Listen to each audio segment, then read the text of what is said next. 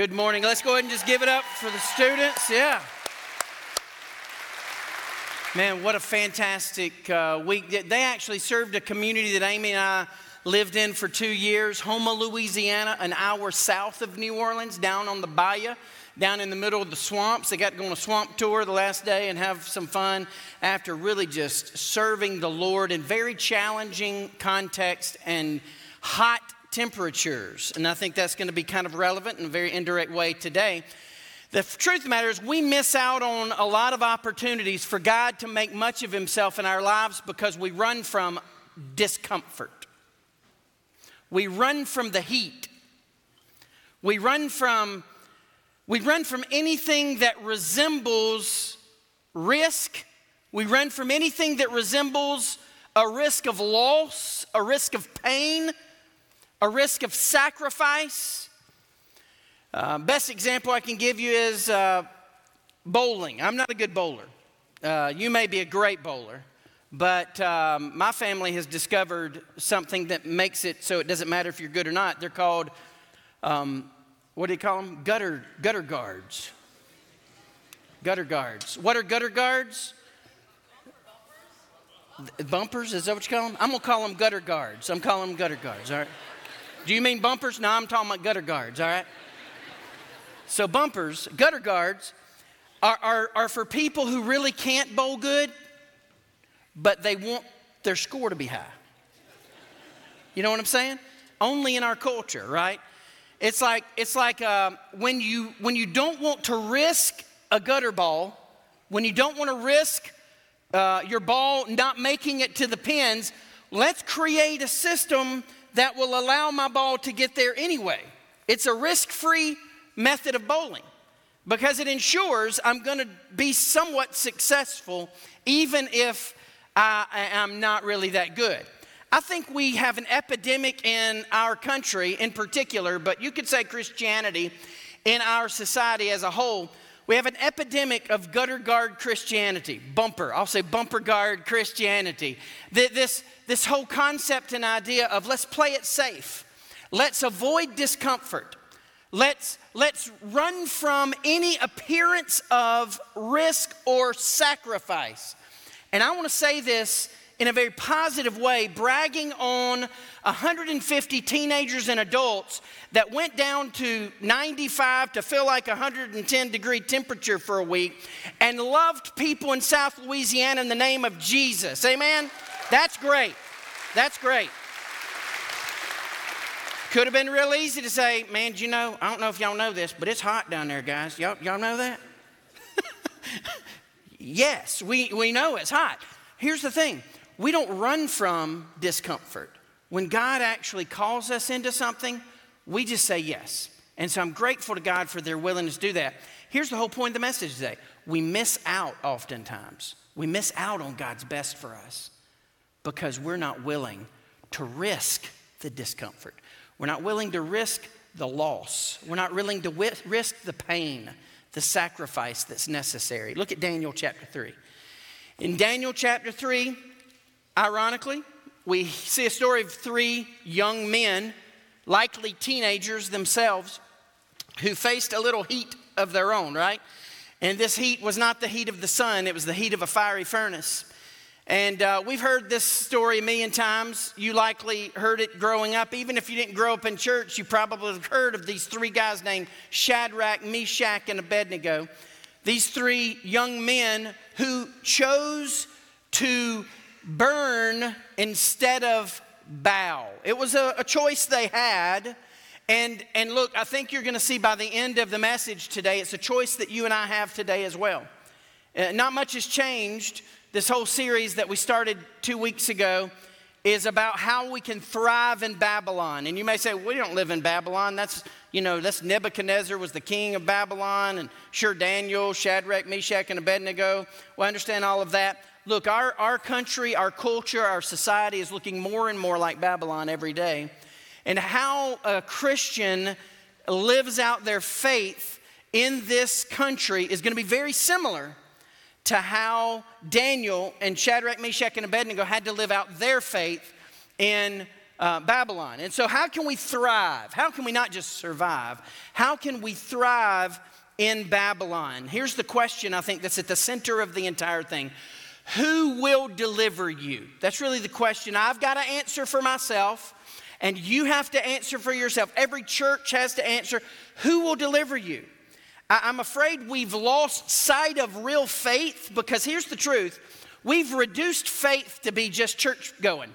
So like if you go to church on Sunday morning, you have faith. That's not what faith is. Faith is not just having faith enough to get to church on Sunday. Faith is actually believing the unbelievable. Faith is having a willingness in the midst of uncertainty, in the midst of conflict and confusion, continuing to stand firm and consistent on what God has said is true. That's faith. And so faith is saying yes to God to go wherever he says go. So we say yes before he even says go. No matter where it is, no matter what the sacrifice, that's really what faith leads us to do, is not make decisions through a lens or through a filter of what's comfortable, what's best for us, what's going to make us be safe, No, it's about what has God called us to do. So through that lens, we've got to understand Daniel chapter 3. Now we're gonna read and paraphrase this entire chapter.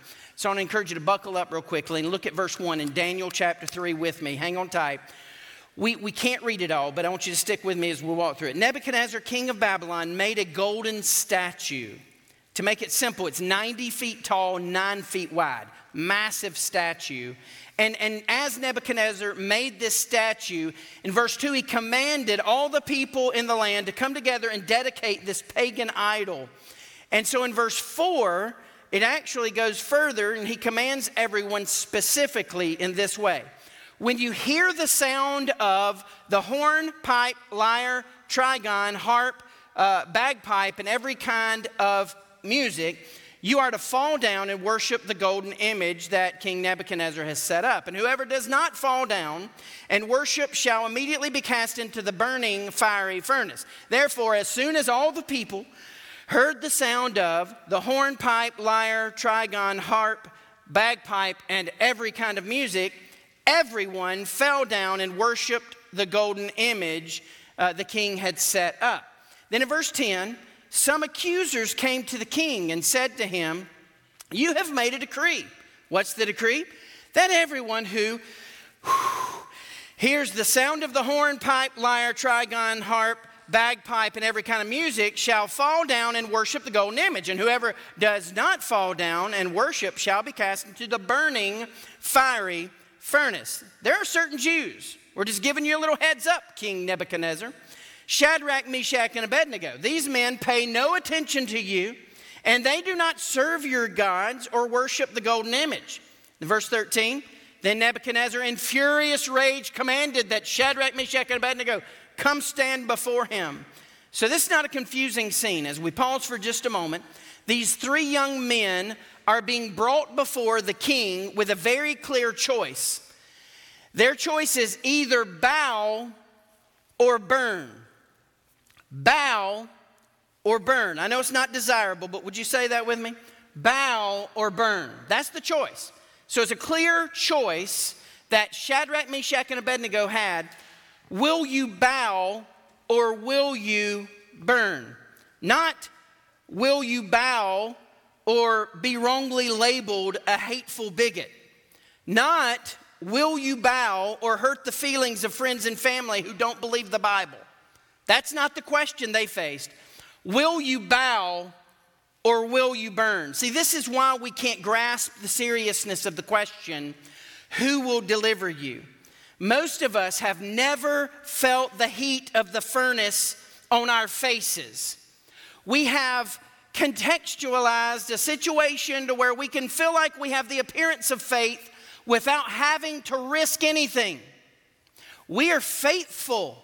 We're church people, but we compartmentalize our faith from our preferences. We compartmentalize our faith from our surrender so we can feel good about having faith that doesn't cost us anything.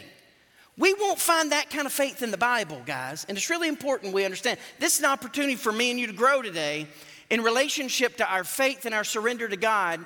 and how we're supposed to respond in a culture that's bent against him. If we have any hope in this society of living consistently and faithful for God, we've got to stop worrying about us. We've got to stop putting ourselves first and start putting Jesus and the kingdom of God first above all things. So most of us have never been in a position, including me, that would have to require a decision. Would you bow or would you burn? Look at verse 14. Nebuchadnezzar asked them, is it true? Sounds so much like our society in our day. Is it true that you don't serve many gods? Are you not serving my gods and you're not worshiping the golden image that I set up? Look, this is not hard for us to understand the application. How many of us, when we share our convictions about current issues in our society, and we say, well, no, I actually believe that the Bible says this, and so here's my conviction. Are you kidding me? You don't believe this? You don't believe I have the right to do this or that? You don't believe that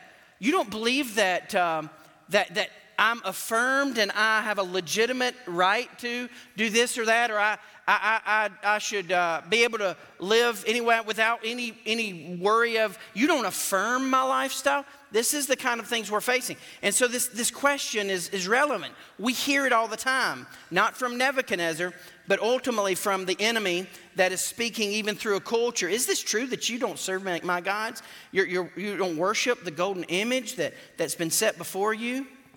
Is it true you don't affirm my lifestyle? Is it true? Let's just get real. Is it true that you refuse to validate my right to change my gender, to do that? You may say, oh no, he's done gone there. I just want you to understand, this is real life, guys. This isn't playing games, all right? These are things we're facing. And it's one thing for Christians to say, oh, I just don't believe that. But what's the reasoning behind what we believe? You see, if we're people of truth, then we shouldn't be afraid of truth. We should communicate truth in love.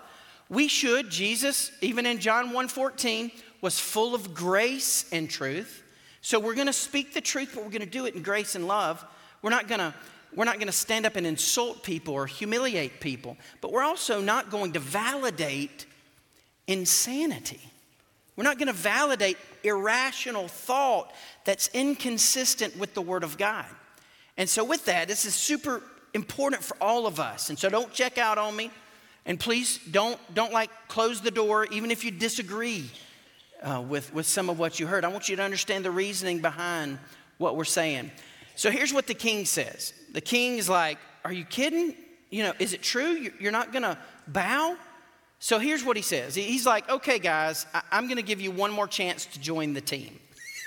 And again, this is so like today's culture. I'm going to give you one more chance to join the team. Look at verse 15.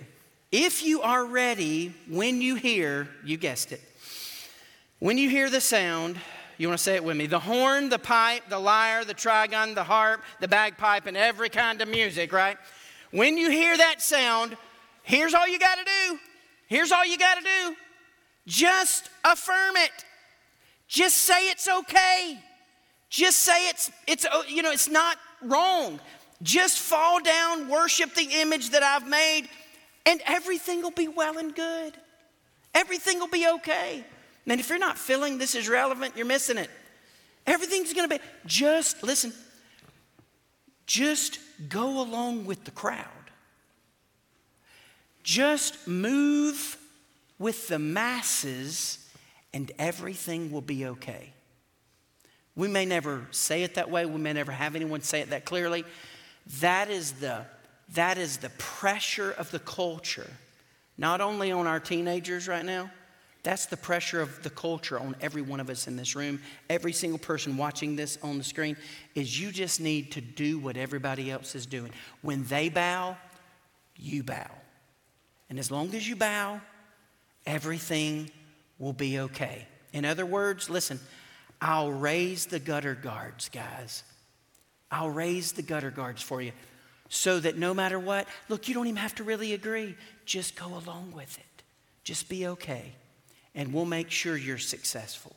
We'll make sure that you're part of the team.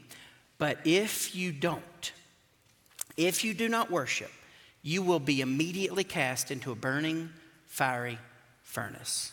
Here's the question. Look at his question. Nebuchadnezzar's asking a question of Shadrach, Meshach, and Abednego thousands of years ago. That's the same question that we have to be asked today. Who is the God who will deliver you out of my hands? Who will deliver you? That's the question we all have to ask today. As we are faced with enormous decisions that we have to make, as we're confronted continually to compromise convictions, as we're even challenged to speak the truth in love. That's not easy. It's easy to just want to argue. It's easy to just want to fight. But how can we represent Jesus well? So this story teaches us how to maximize potential deliverance. I'm going to give you three things real quickly from the text. The first is found in verse 16. Here's the point. We must refuse to conform. A refusal to conform is imperative for Christians. This is not like, again, a secondary great characteristic of super Christians. This is what it means to follow Jesus, that we're not going to conform to the world. Romans 12 says, be not conformed to this world, but be transformed by the renewing of your minds. So instead of confirmation, we embrace transformation. We want to be changed by the power of God, not conform to the culture, not conform to society. And so with that, look at verse 16. Shadrach, Meshach, and Abednego answered and said to the king, "O Nebuchadnezzar, we have no need to answer you in this matter." I mean, it's basically like they're saying, you're not really the biggest boss, all right? You're not the biggest king.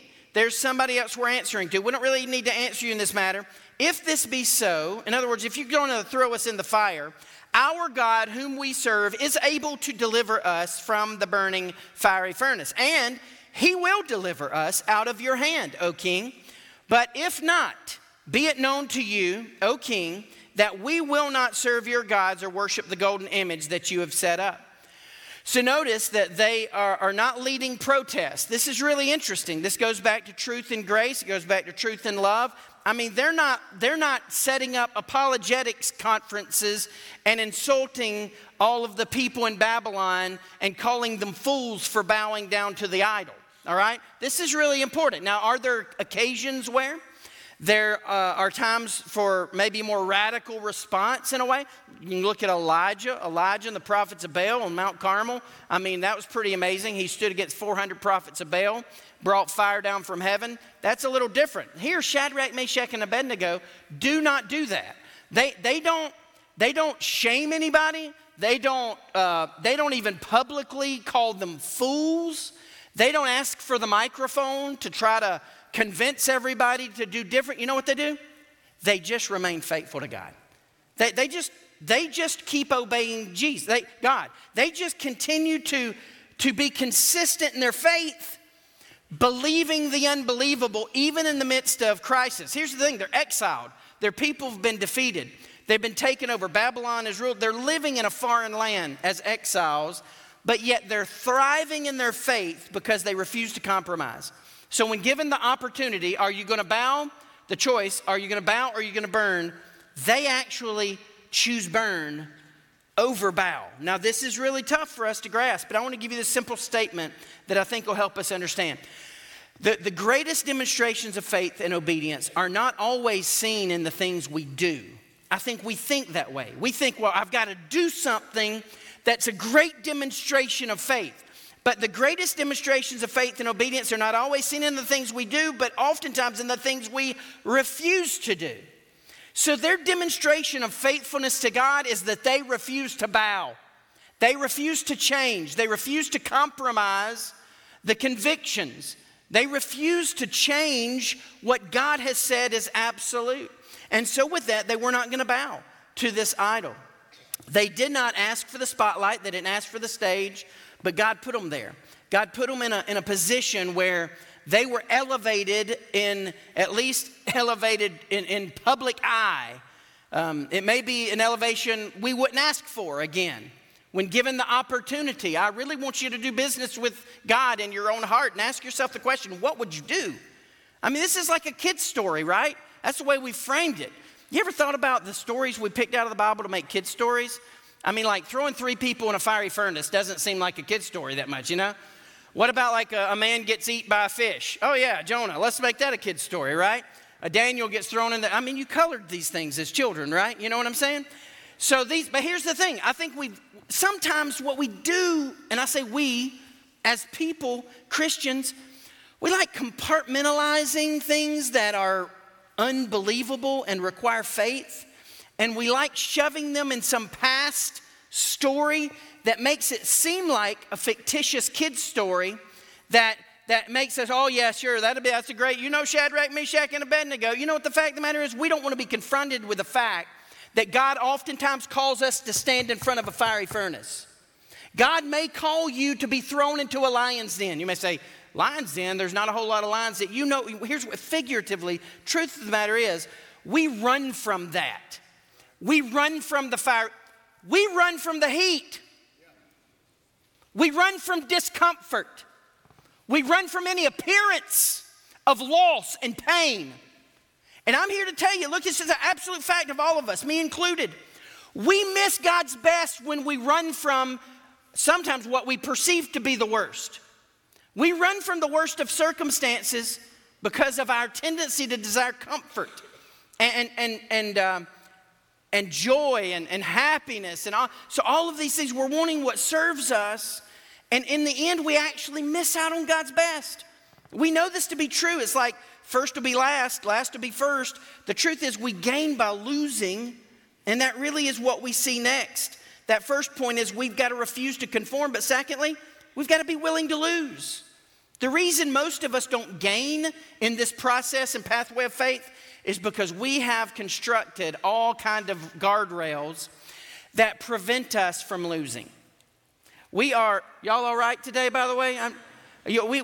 We've got what y'all call them, bumper guards. We got the bumper guards up, man. And we're going to beat everybody. I mean, we can't lose. It's just like, let's turn around backwards, throw it this way, whatever. Woo! Why? Because the bumper guard's going to handle it. We construct a context of life where we can't lose. We can't have pain. We can't experience any resemblance of sacrifice.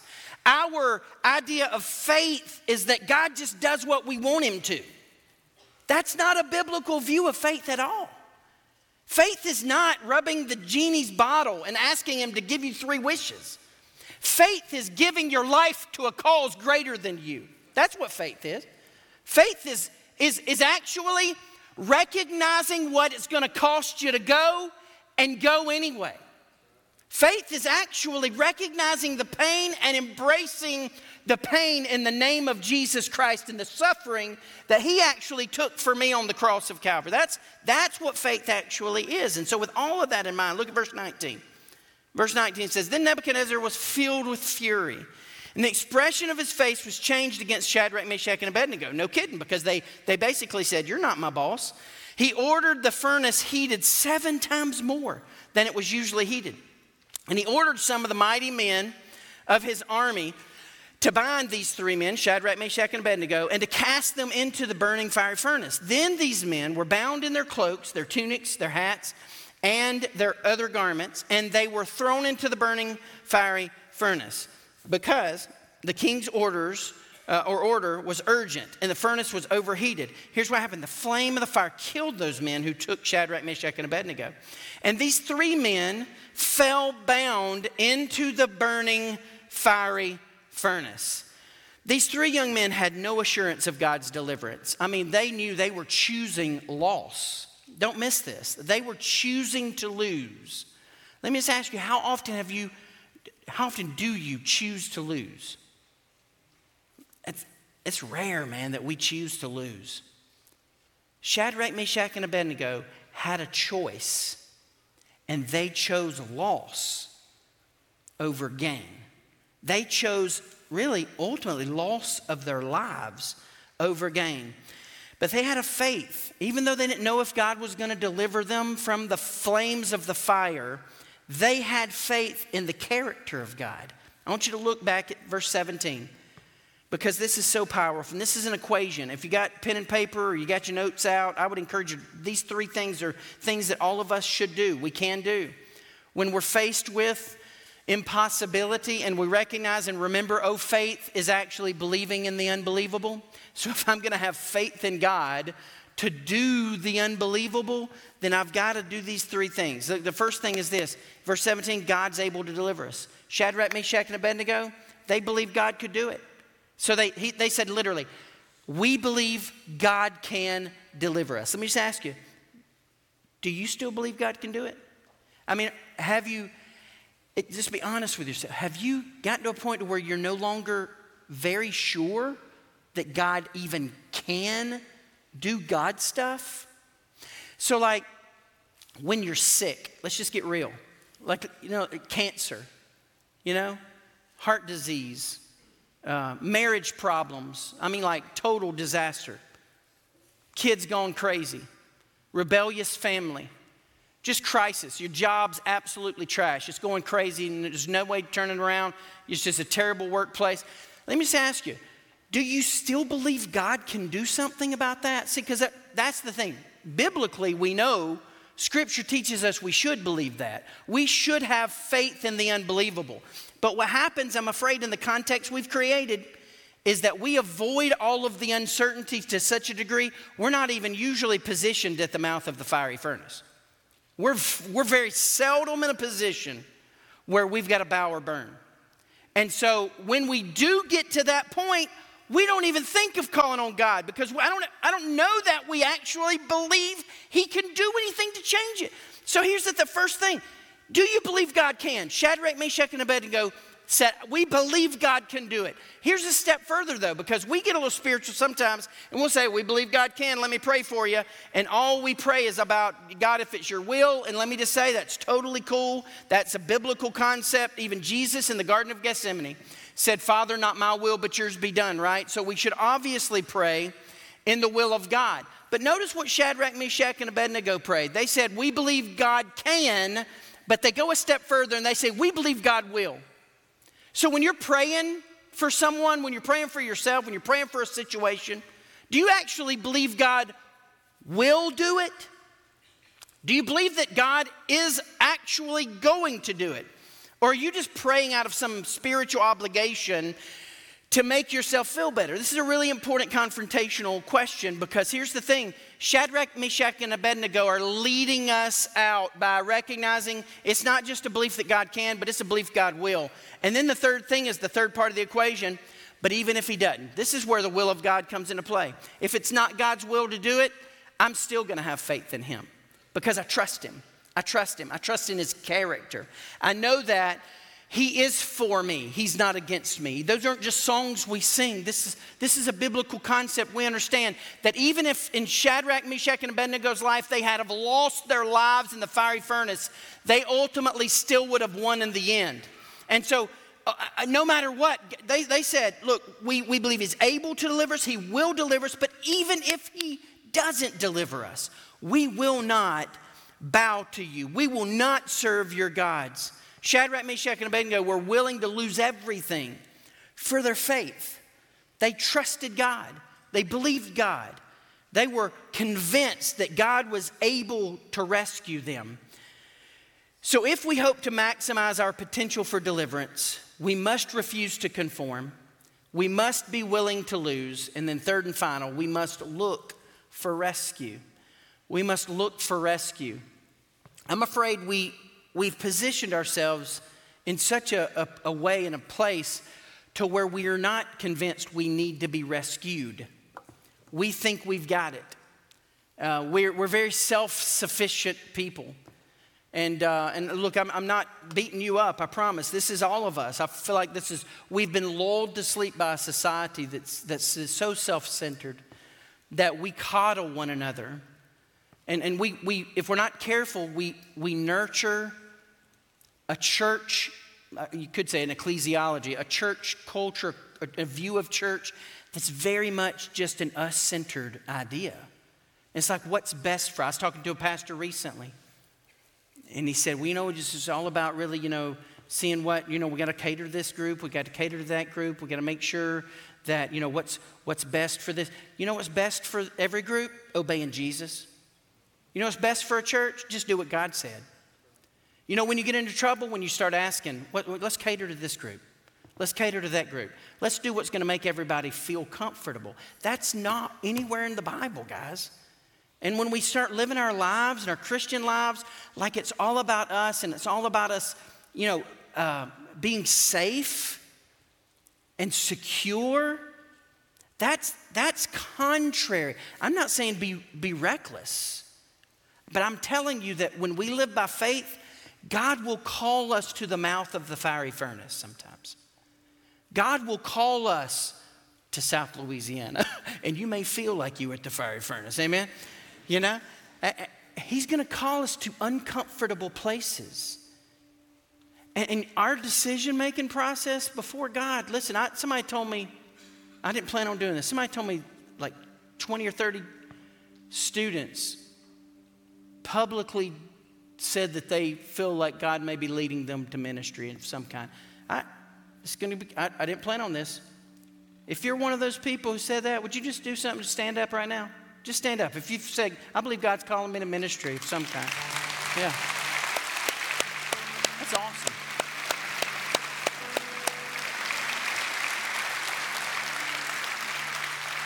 Thank you guys for standing. Y'all can be seated. Here's the thing. Sometimes, again, let's just be really honest.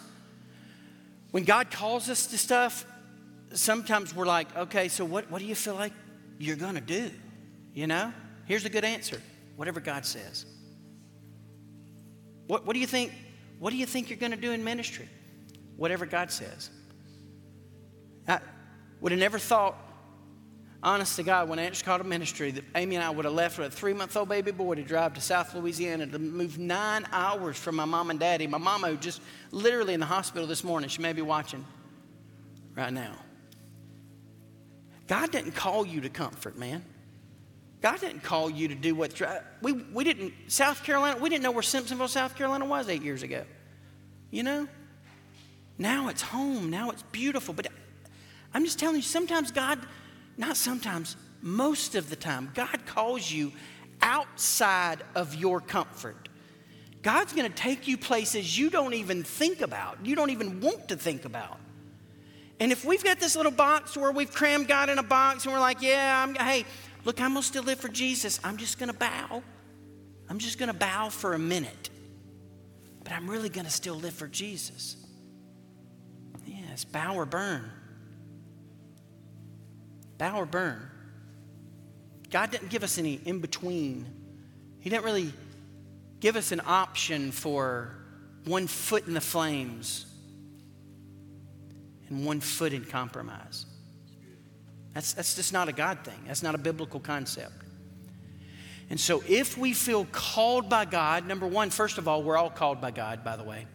The people who stood just a moment ago may feel an occupational calling, a specific or maybe a special calling. But everybody in this room has been called by God. And He's not called any of us to serve ourselves. That's not what God has called you to do. And so with that, we can't find rescue until we acknowledge we need to be rescued. And we can't even acknowledge we need to be rescued until we lower the bumper guards. We've got to lower the gutter guards. If we don't lower the guards, then here's the thing. Man, we don't need any help. We got this. We're a winner. We never lose. We don't even have a risk. Listen, I don't even have a risk of a gutter ball because I've set up everything in such a way that I'm not even going to experience loss, pain, sacrifice. I'm good. I'm good. All these other people, sure, they're gonna do their thing, but I'm good where I'm at. Look what it says in verse 24.